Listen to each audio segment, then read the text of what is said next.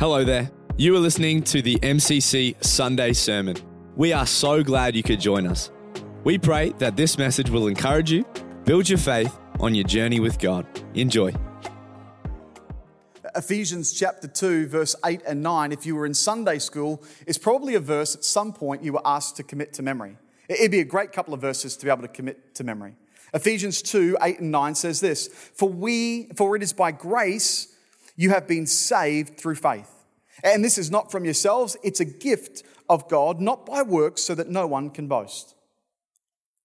By grace you've been saved through faith. And this is not of yourselves. No one can boast about this. This is actually a gift given to you by God, is what Paul writes in Ephesians 2, verses 8 and 9. And then he goes on in Ephesians 2 and verse 10. And this is actually the scripture that our kids in this term are learning as a part of kids ministry for Jets and the Heroes program. It's verse 10. Paul goes on and he says, For we are God's masterpiece. Don't you love that?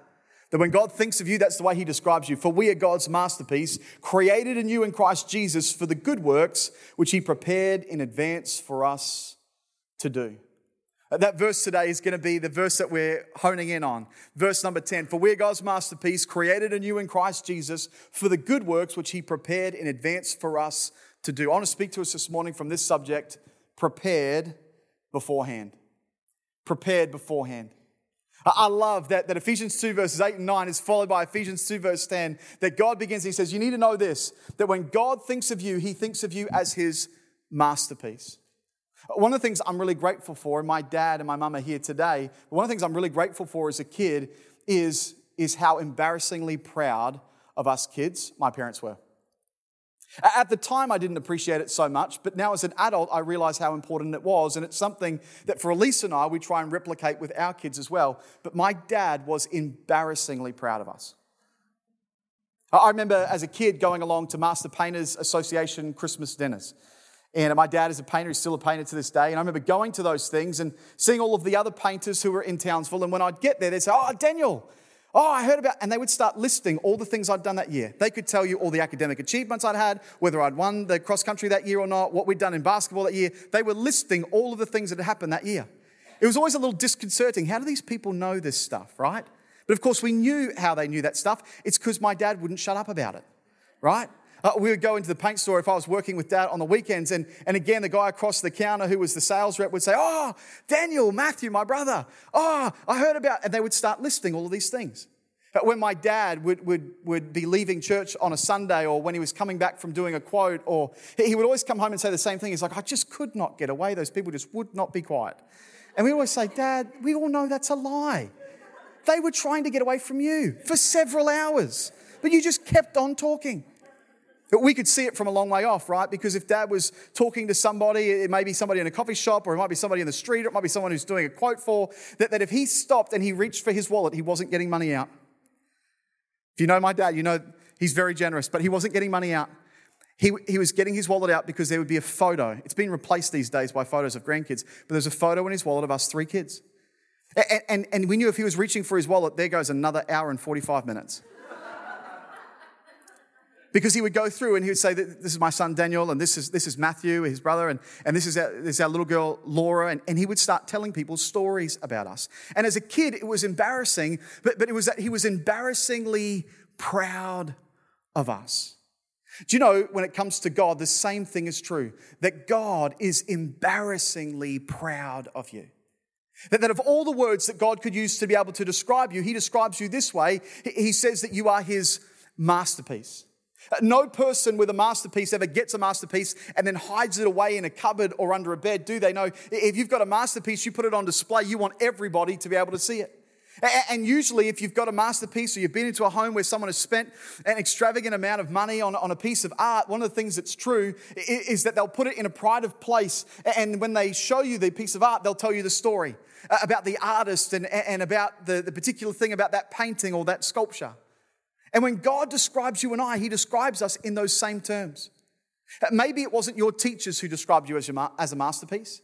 Maybe it wasn't a past employer who described you as a masterpiece. Maybe it wasn't some other relationships in your life that described you as a masterpiece. Maybe they described you as a piece of work. But when God describes you, When God describes you, he describes you in those terms. That God describes you as his masterpiece, created anew in Christ Jesus for the good works that he prepared long ago. That verse of scripture ought to fill our hearts with confidence, the kind of confidence that Joe had this morning when he preached. That it ought to fill our hearts with confidence that God thinks of you and I as his masterpiece, created anew in Christ Jesus for good works. That Ephesians 2:10 is telling us this, that we're created by God on purpose. It's not by accident. It's not by accident that you're a part of this church. It's not by accident that you're here today. It's not by accident that you're sucking oxygen on planet Earth. It's not by accident. God has created you on purpose. But not only has he created you on purpose, he's created you for a purpose. A purpose that he has prepared in advance for you. That you and I are prepared by God beforehand. And if that's true, if God has a purpose and a plan for our lives that he's prepared beforehand, then that changes some things about the way that we live our lives. That if our purpose and our plan is prepared by God beforehand, that it ought to change a few things. This is the first thing it should change. Number one, it should change this. They are prepared by God beforehand on purpose and for a purpose, then it means that every moment matters.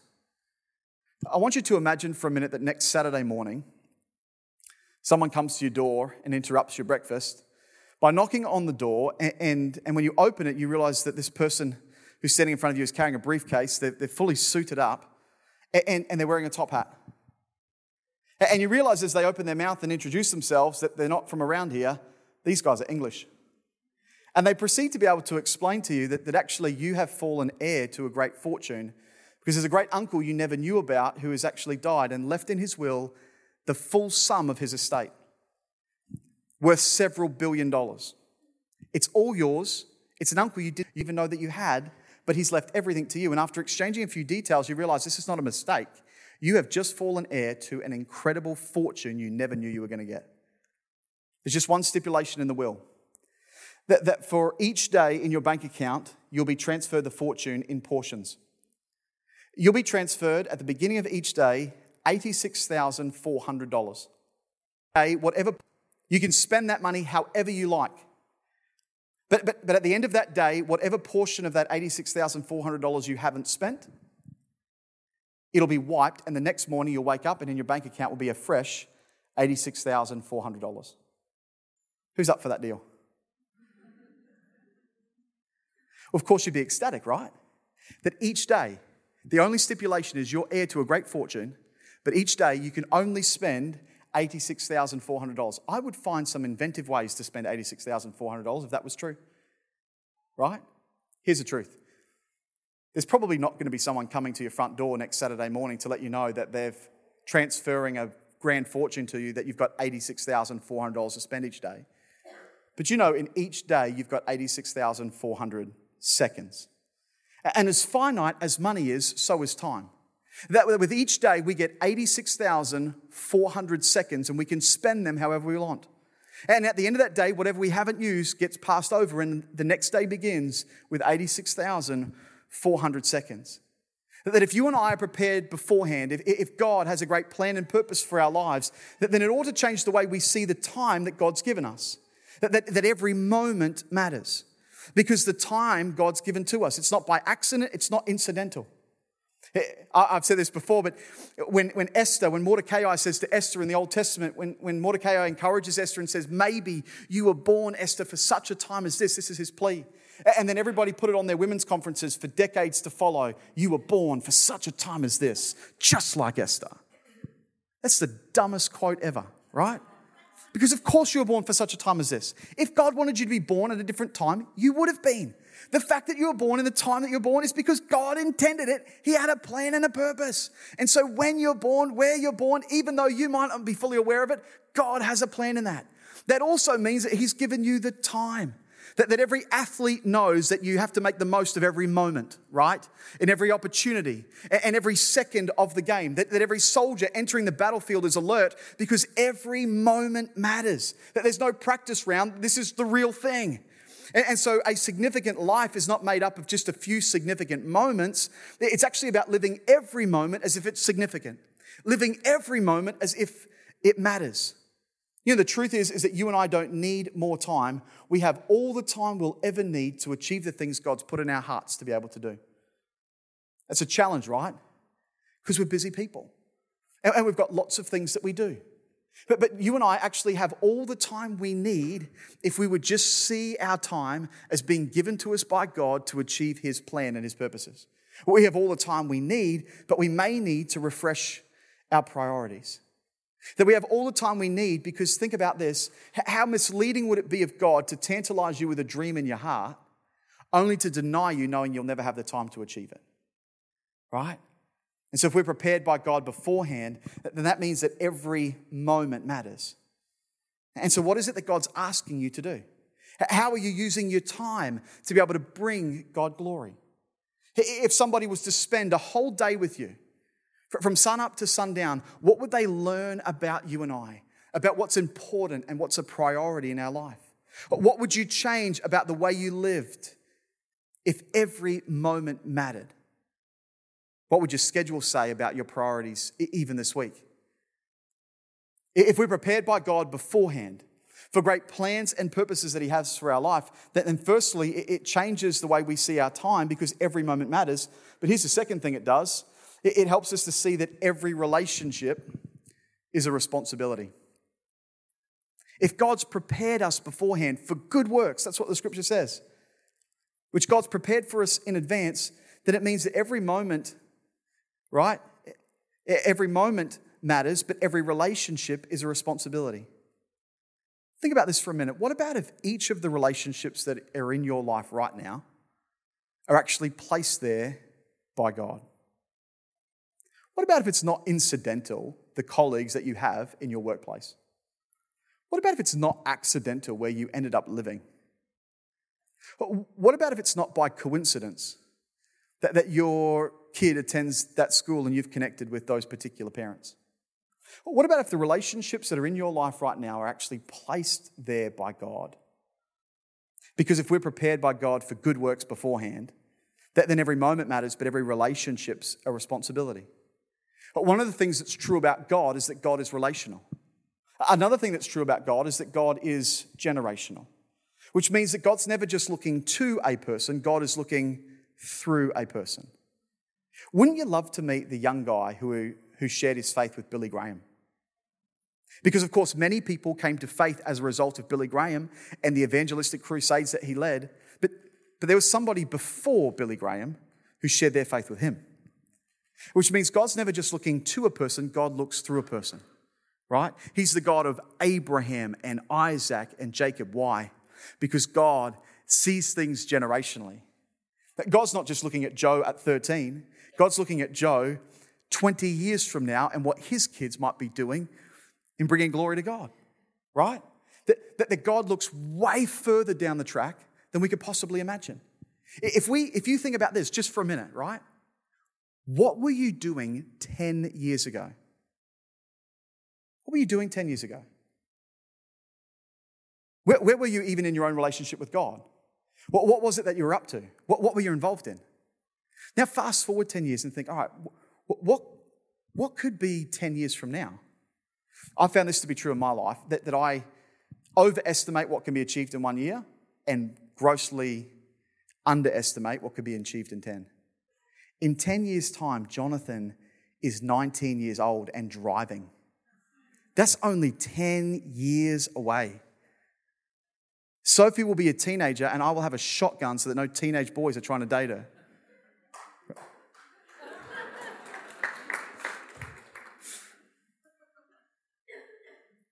If we're prepared by God beforehand, then it means that every relationship's a responsibility. He's the God of Abraham, Isaac, and Jacob. That when God speaks to Abraham, right, about inheriting a land, about going to a place he knows not of, that God is speaking that to Abraham, right? But God already has in mind Joshua, right? Because God lives outside of time, he can see not just to a person, but through them. That those relationships that he's placed.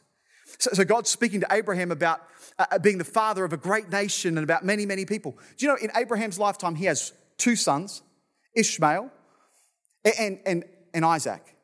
The great nation that he sees is actually only 2 sons. In fact, in his lifetime, he's a grandfather. His son, right, Isaac, has two sons, Esau and Jacob. The great nation that God promises to Abraham looks like a handful of boys, right? But of course, God's not simply looking to Abraham, God's looking through Abraham. He's talking to Abraham about being the father of a great nation, but God can already see a great nation, right? He's talking to Abraham about land, but of course, it'll be Joshua who actually inherits that land because God can see Abraham and Isaac and Jacob and then Joseph and then 400 years of slavery in Egypt and then Moses being risen up to be able to deliver Israel out and then getting out of Egypt and then into the desert and then Joshua taking them into the promised land and conquering those nations and those places in order to be able to take possession of what God had already promised all the way back here. Why? Because God's never just looking to a person, he's looking through a person. And so how would that change the way we view the relationships in our life if we were to think, I want to make each of those relationships count?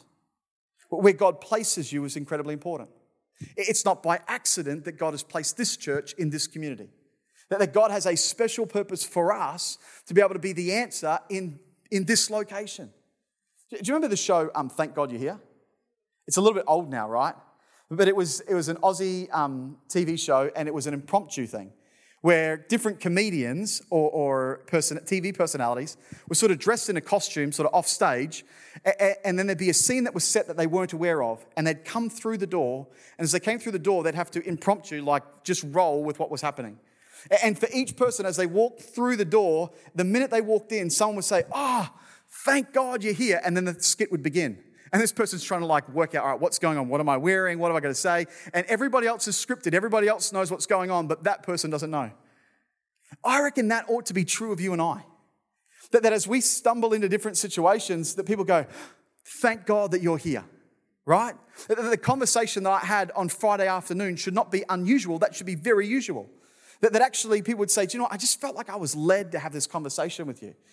And that people would say, man, I'm really grateful that God placed you guys here at this particular time. That if we're prepared beforehand, then every relationship is a responsibility. Do you remember MSN Messenger? Come on, some of us remember MSN Messenger. I'm coming up to 20 years high school reunion. Oh, okay, well, I feel like that's... Some of you are like, high school? It's because they didn't have high schools, did they? No, sorry. Right? But one of the things that was MSN Messenger for those of us who are of that particular era, who've all got little kids now, was the tagline that just about every teenage girl put on their messenger, which was, live each moment like it's your last. Dance like no one's watching. Sing like you're tone deaf. I can't remember what the statement was, but live each moment like it's your last. It's actually a very selfish way to live, isn't it? To live each moment like it was your last. I wonder how it would change us if we lived each moment like it was somebody else's last. I wonder how that might change the way we view those relationships. If you and I are prepared by God beforehand, then that means that every moment matters. It means that every relationship is a responsibility entrusted to us by God. Here's the third one. It means that every obstacle is an opportunity. If you and I are prepared by God for great plans and purposes that He's actually put in place well before you and I were ever aware of them, then it means that every obstacle that we face is actually an opportunity. Thomas Edison famously said, after people said, you've had a lot of mistakes in inventing the light bulb, he said, I've not failed. I've just found 10,000 ways that won't work. I love that quote by Edison. That many people are so afraid of failure that at the first sign of an obstacle or a difficulty, they give up. But if you and I are prepared by God for a great plan and purpose, we can't afford to buckle at the knee at the first failure. We just got to keep on getting up and finding new ways to be able to do it better than we did it before. That we can't be afraid of failure. They say of football players, right? That the really great football players have very short memories. Because they'll throw a pass that gets intercepted or they'll do something that was a mistake, and then 2 seconds later, they'll have to play that same thing again. They'll have to make that pass again. And so the really great football players, they make a mistake, they dust themselves off, and they keep on going. They don't stay there wallowing in that past mistake. They've got a short memory. I think that ought to be true of people of faith. That you know what, that there's things that happen and there's discouragement that comes, but we ought to be quick to deal with that and then pick ourselves up and to keep on going. Sometimes it's not the fear of failure. Sometimes the obstacle is our own personal pain. Sometimes it's just that the obstacle is pain and we'd rather stay in a place of comfort. The truth is that of all the obstacles we face, it's not the things that happen around us that are the real obstacles. I've found for me that the real obstacles are the ones that are actually right in here, right? It's not a lack of finance or this particular thing or that particular... They're not the obstacles. The real obstacles that are difficult to overcome are the things that actually reside in here. The fear of failure or perhaps the fear of pain and wanting to be able to stay comfortable. The truth is that pain is a classroom for growth. I've never met a person who's been really successful in a particular area that hasn't had endured some pain to get there. Never. Of all the people I've ever met who've ever done anything particularly significant in an area or in an enterprise, each of those people have got a story about how they got there, and it was a story where pain for them and discouragement and difficulty was actually a classroom for their own growth. And so sometimes it's the obstacles that are outside. Sometimes it's the obstacles that are inside. But you've got to find the courage to have another go. To see the obstacle and not in the light of a past failure, but to be able to see that obstacle in the light of a brand new opportunity. If you and I are prepared by God beforehand, then every moment matters. That's true. That every relationship's a responsibility. But it also means that every obstacle is an opportunity. Think about it in the life of King David. That David, as a 13-year-old boy, that Samuel comes to Jesse's house, Jesse's his father, and says, I'm going to anoint the next king of Israel from amongst your sons. And so Jesse lines up all 7 of his sons. He leaves the 8th one out in the field. That's David. And so Samuel the prophet comes to be able to anoint the kings, and he sees Eliab and he thinks, man, this guy looks like he'd make a great king. Like, he's strapping and strong. He looks confident. And so he goes to go and anoint him, and God says, no, that's not the one. Goes through all 7 brothers until eventually God says to Samuel, he says, don't look at the things that man looks at. Man looks at the outward appearance. I look at the heart. And so Samuel says, have you got any other sons? It's like, is there one hiding? Because God said no to all 7 of these. Is there an 8th one? And Jesse says to him, there's David, but king, he's not king material. And Samuel says, no, go and send for him. We're not going to sit down until he comes. When David comes, God says, this is the son. And he's anointed in the presence of his brothers to be king. He's 13. Probably looked a lot like Joe, right? He's anointed in the presence of his brothers.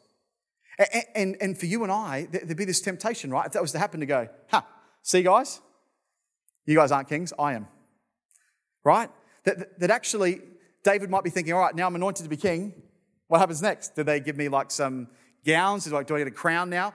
Do I get to choose the scepter? Like, the length of the scepter, is that important? Like, if I got a throne, do you want me to pick out which throne? Because I've got some particular interest in the different kinds of thrones that you might be able to manufacture, one that, sort of suits my personality. And David's anointed in the presence of his brothers, and then he's sent straight back out to the field to go and tend to the sheep. That's actually what happens. I actually wonder, for many of us, if we were in the same scenario, if we'd actually ever realised that God potential. Because David, you can imagine, had every obstacle thrown in his way. You imagine his brothers swallowed that real easy? That the little runt of the litter is going to be the king? You reckon there was some hazing that was done by the older brothers for David? Do you think there was maybe some rubbing it in, right? And making his life extra difficult while he looked after the sheep? Oh, the great king of Israel. Can you go scoop up that stuff that's out in the field? The truth is, that's very likely. If you don't see that as likely, you definitely never had a brother, right? That's entirely likely. David's anointed to be king in front of his brothers, and then he gets sent back out into the field. When David goes to meet Goliath, that's not a great God moment. That's his dad says to him, hey, David, stop mucking around with the sheep. I need to take some cheese to your brothers and to their commander.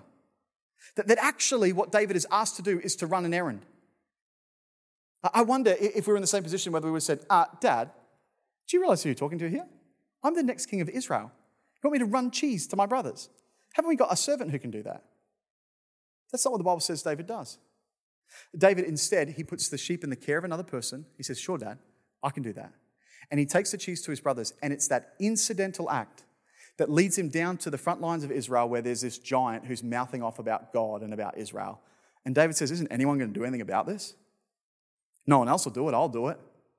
And David kills Goliath and rises to prominence in all of Israel because now everybody knows about this kid who's been living on the backside of the desert, right? And none of it would have happened unless he was willing to run cheese to his brothers. Isn't that interesting?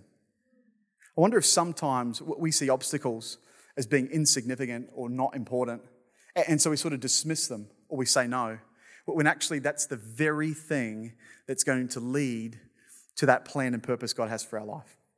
That actually it's sometimes in the insignificant and in the incidental, that actually is God setting us up. Because here's the truth, no significant moment in our life ever comes dressed with a bow on it. It generally looks like something that's uncomfortable or that's difficult or that's hard or that might make us feel a level of insecurity. And yet it's often those things that lead to the really significant things. You know, what's interesting for Edison is Edison obviously takes 10,000 attempts to actually be able to make a light bulb. After making the light bulb, they finally worked it out. They fashioned one light bulb. It was a team of about 13 men it took to be able to make one light bulb. It took them about 24 hours, working around the clock to be able to produce the first light bulb. Well, having made the first one and tested it and it worked, it was needed to go to the patency office. Well, all the guys who'd been working on the light bulb had just spent the last 24 hours awake making and fashioning this one light bulb. And so they gave it to a young boy who was a helper in the laboratory. And as he was walking up the steps, so conscious that he's holding something so precious, right? And so focused on the light bulb, he missteps on one of the steps and he falls and he breaks the light bulb. It's a true story. He breaks the light bulb on the way to the patency office. And he has to come back down the stairs and say to Edison, I'm sorry, I broke it. Well, it takes them another 24 hours. All the guys working on it around the clock, another 24 hours, they produce another light bulb. And what's interesting in the story is that Edison gives the light bulb back to the same kid. He doesn't take it there himself. He doesn't give the task to another person. He gives it to the exact same young guy who'd broken the first one. Isn't that what God is like with us? That even when we've made mistakes and even when there's been obstacles and even when there's been different failures, that God still says, no, I've got a great plan for you.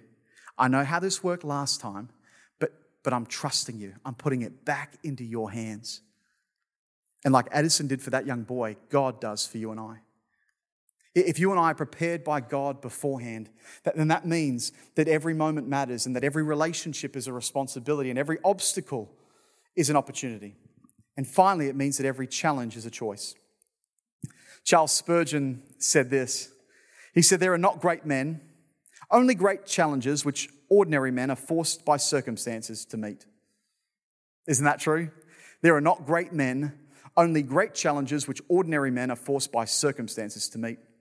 Corrie ten Boom, who survived the Nazi war camps of the Second World War, once said that when a train goes through a tunnel and it gets dark, you don't throw away the ticket and jump off. You sit still and trust the engineer. That if God has a plan and a purpose for you and I, then that means for us that actually every challenge is a choice for me to be able to trust God. That just because it gets dark, it doesn't mean that we tear up the ticket and we jump off the train and say, this isn't working, and jump. No. We sit still and we trust the engineer. We trust God that he's got a plan in this because he's got a great plan and a purpose for our lives. Isn't that what Jeremiah 29:11 says? He's got a great plan not to harm us, right? He's got a great plan for us. And so we get to see that every challenge is actually a choice. Several years ago, there was a well-known television circus show that developed this Bengal tiger act. This one guy would get into the cage and with a whip and a chair would begin to put the tigers, these Bengal tigers, through their paces.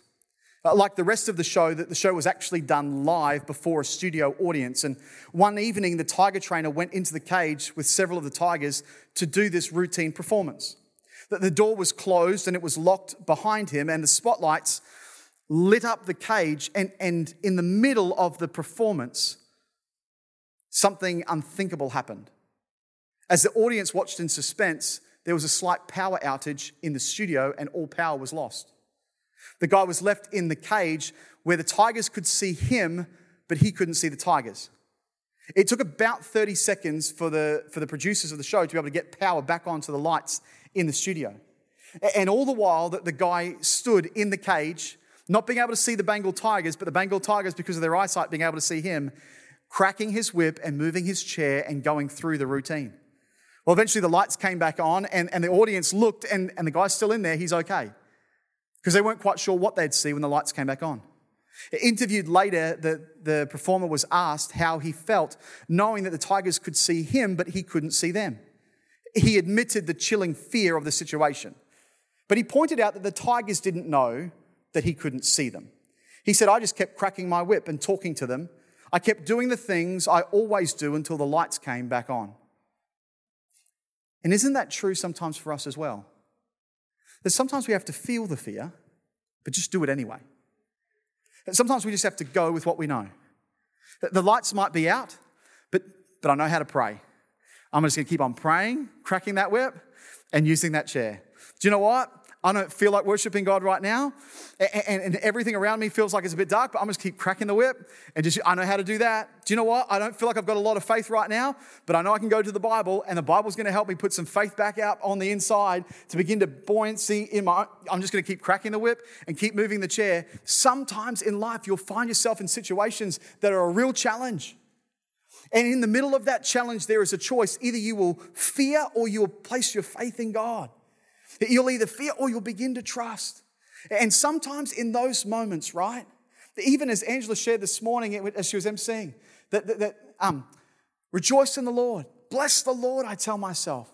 Why did David say that? Because there's times when we don't feel like doing that.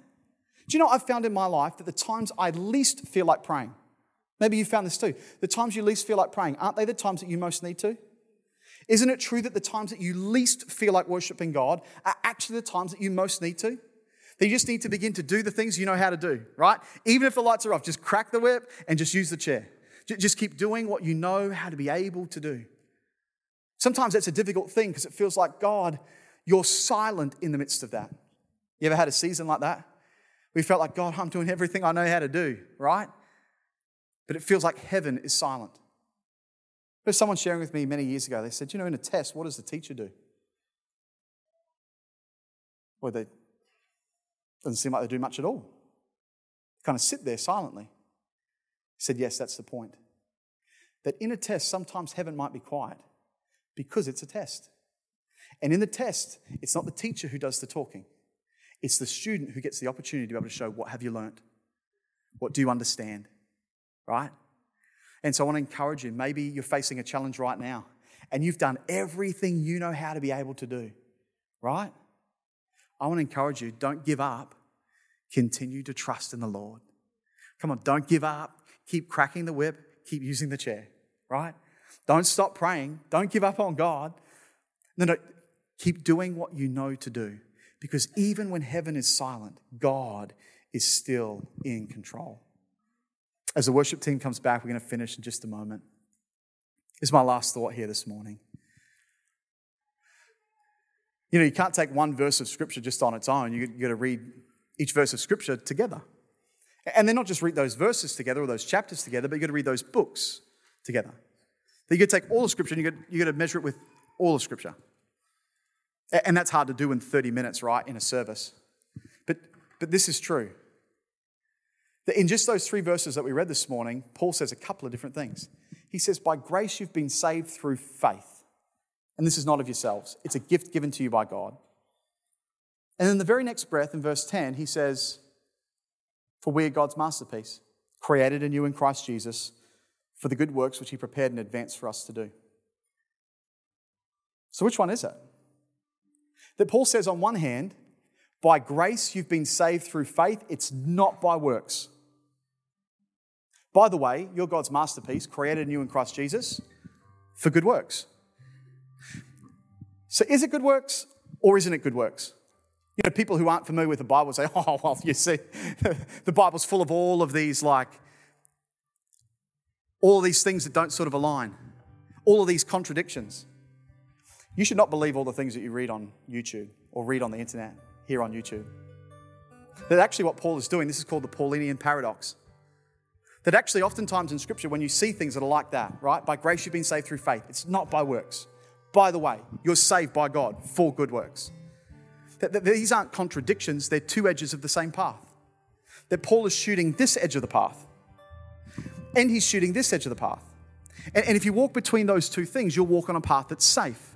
But if you start venturing out beyond those, you'll start finding yourself in some pretty rugged territory. By grace, you've been saved through faith. It's not by works. That's one edge of the path. But the other edge of the path is now, having been saved by God, we go to work for the salvation of others. While it's correct to say that works have nothing to do with earning our salvation, it's incorrect to say that works have nothing to do with salvation at all. William Barclay, the theologian, put it this way. He said, all the good works in the world cannot put us right with God. But once we've been put right with God, there's something radically wrong with the Christianity which does not issue in good works. In other words, good works can never earn our salvation. They can never make us right with God. But there's something radically wrong if salvation doesn't produce in us good works. We can't earn God's love, but we can and we must show how grateful we are for God's love by seeking with our whole hearts to live the kind of life that will bring joy to the heart of God. Here's the point. There's nothing you and I could do to make God love us more. There's nothing we could do to earn our salvation. That's not by works. That's a gift from God. But now, having become a recipient of God's grace and mercy, we go to work not for our own salvation, but for the salvation of others. That there's absolutely no work that we can do to earn our salvation, but now that we've received salvation, we get to go to work for the salvation of others. That there are good works that God has prepared for us. That's what the scripture says, right? There are good works that God's prepared beforehand. And they have nothing to do with our salvation, but they might have a lot to do with the salvation of others. I want to encourage you in this because this is a responsibility for all of us to rise into. If there is a plan and a purpose that God has for our lives, then the time we've been allotted is really important. It's not to be mismanaged. It's not to be misused. That the relationships that God's placed in our life is not to be mismanaged. It's not to be misused. That actually, the fact that we're all here and a part of this church at this particular period in time is actually a bit of evidence about what God's asking us to do as a church. Who would put this eclectic group together? God. Because he has a special plan and a purpose. He's prepared it beforehand, right? It means that the challenges and the obstacles we face, we get to see them in light of God's ability. Because you and I have been entrusted by God with the responsibility of going to work for the salvation of other people. Not for God to be happy with us, but so that other people can come to know the grace that we have received. Think about your own journey. That there was somebody who talked to you about Jesus. That there was someone who invited you to church. That there was someone who said hello to you that very first time when you walked in. Maybe the first time you were invited along. Maybe the first time someone talked to you about Jesus, you gave them a gobful. But they didn't give up, they persisted. How grateful are you that they persisted and they talked to you about God? They just didn't take no as the first answer. Think about that first time you came along to church and how different that was and how that felt. That someone gave up their Sunday morning sleep in to set the chairs out and to make the place tidy and ready for you to arrive so that you'd feel welcomed. That someone gave in a Thanksgiving offering and purchased a chair that you were able to sit in and be comfortable during the service. That someone faithfully tithed and that helped to be able to pay the power bill so that you could sit in a room that was comfortable when you came in and you could see the other people that you were talking to. That someone sat behind the sound desk like Paul has done this morning and operated the sound desk so that you could hear what was going on in the service. At the end of the service, there were people that were there who didn't just talk to the people that they knew, but they went out of their way to say hello to you because you felt like you didn't know anyone, but they were really friendly. They were really including. Come on, I can keep going. Think about the person who gave up their home once a fortnight to be able to host a connect group that you went along to. That really helped you in your own journey of faith. They weren't doing any of that stuff to be able to earn their salvation. They were already right with God. But they were doing that so that you might. Come on, our good works don't save us. But now having become recipients of God's grace, isn't it also true that we have the responsibility to roll up our sleeves and to go to work for the salvation of others? I want to read this to you. This is Ephesians 2, verses 7 to 10. It's in the Message version, which is just in really plain language. It's the same thing we've read, but in really common vernacular. This actually, by the way, is the same verse of scripture that our kids are doing in kids ministry right now. This Ephesians 2:10. Listen to these words. Now God has us where he wants us. with all the time in this world and the next to show grace and kindness upon us in Christ Jesus. Saving is all his idea and all his work. All we do is trust him enough to let him do it. It's God's gift from start to finish. We don't play the major role. If we did, we'd probably go around bragging that we had done the whole thing. No, we neither make nor save ourselves. God does both the making and saving. He creates each of us by Christ Jesus to join him in the work he does, the good work he's gotten ready for us to do, work we had better be doing. Let me read you that verse one more time. He created each of us by Christ Jesus to join him in the work he does, the good work he's gotten ready for us to do, work we had better be doing. Would you stand to your feet this morning as we finish this service and pray? At the end of the service, we're going to put up on the screen the This is MCC dinner graphic. And on it is a QR code. It'll be up in a minute. And on it's a QR code. And I want to encourage you, if you haven't registered for this dinner, to register for it. Because part of what I'm talking about today is actually getting more involved. That night on Tuesday the 30th, it'll be a fun night, as the last one was as well. But it'll be a fun night. It'll be a 2-course dinner, and there'll be a kids' party so that kids are also looked after, so that mum and dad can both be there. But ultimately, this night is for people who are at that point of saying, do you know what, this is going to be my church. I want to get more involved. And I would have some questions if I was joining a church. I want to know about the vision and the values and the history. There's a lot to be celebrated there for our church. I want to know about, in terms of governance, like how does that work for you guys? I want to know about money. What do you do in terms of financial accountability? What do you guys do with money? They would be questions that I would have. And then having answered those questions, if I felt like God was leading me, then the next thing is I want to roll up my sleeves and I want to become involved. If this is your first time at this church, no stress. But if you've been coming for some time and you're like, do you know what? I want this to be my church. I want to get involved. And maybe you've been coming for the last 6 months. Maybe you've been here for the last 6 years. But you're saying, I want this to be my church. Then what I'm asking for each person to do is to live actually what Paul said. And to say, do you know what? We're going to roll up our sleeves and we're going to get involved. And it might be in different areas of ministry. It might be on teams. It might be leading connect groups. It might be in ministries that happen through the centre during the week. It might be as simple as saying, do you know what? My next step would be just becoming regular in church. I'm going to be here to be able to meet people who are coming along to church for their first time. Not just because I need to be in church, so that's true, because I want to be here to meet the people that God's sending to us. I don't want them to be sitting on their own. I'm going to be here to welcome them. Even if no one else does, I will be here to do that. To roll up my sleeve and say, do you know what? This is going to be my church. I'm going to commit. I'm going to commit to being involved. I'm going to commit to being faithful when it comes to giving, because this is my church. I'm taking responsibility. And if you're at that point, then I'd really encourage you to be there on that night, because I think it'll really help to make that decision informed for you. That's my heart's desire. That's my prayer. Man, what could God do with a group of people like that? You know, with 120 people in an upper room, he turned the whole world upside down and started the church. It was 120 people. That's all it was. What could God do through us if each one of us, with just one heart and one accord, would say, God, use me. God, I'm so grateful for the salvation I've received. God, help me to be a part of the answer for somebody else's life as well. Use us in that way.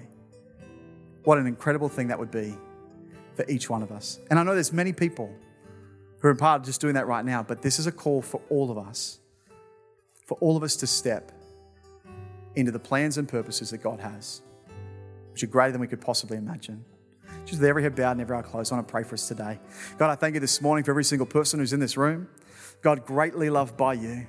And Lord, I pray today that, God, this word would be sealed in our heart. Holy Spirit, I pray that even this week you'd bring it back to our remembrance. That, God, even this week that there'd be something from today's message that just might rattle around in our own heart. That, God, it wouldn't let us go. That, God, you are raising up an army of people here. That, God, you are doing something incredible. God, the likes of which it's a brand new thing. And so, God, I pray that you would bless each one. God, you put your favor upon them in Jesus' mighty name. Just with every head bowed and every eye closed, just before we finish, just want to invite every person who's here this morning just to pray one simple prayer. I want to ask you a question this morning. We finish all of our services this way.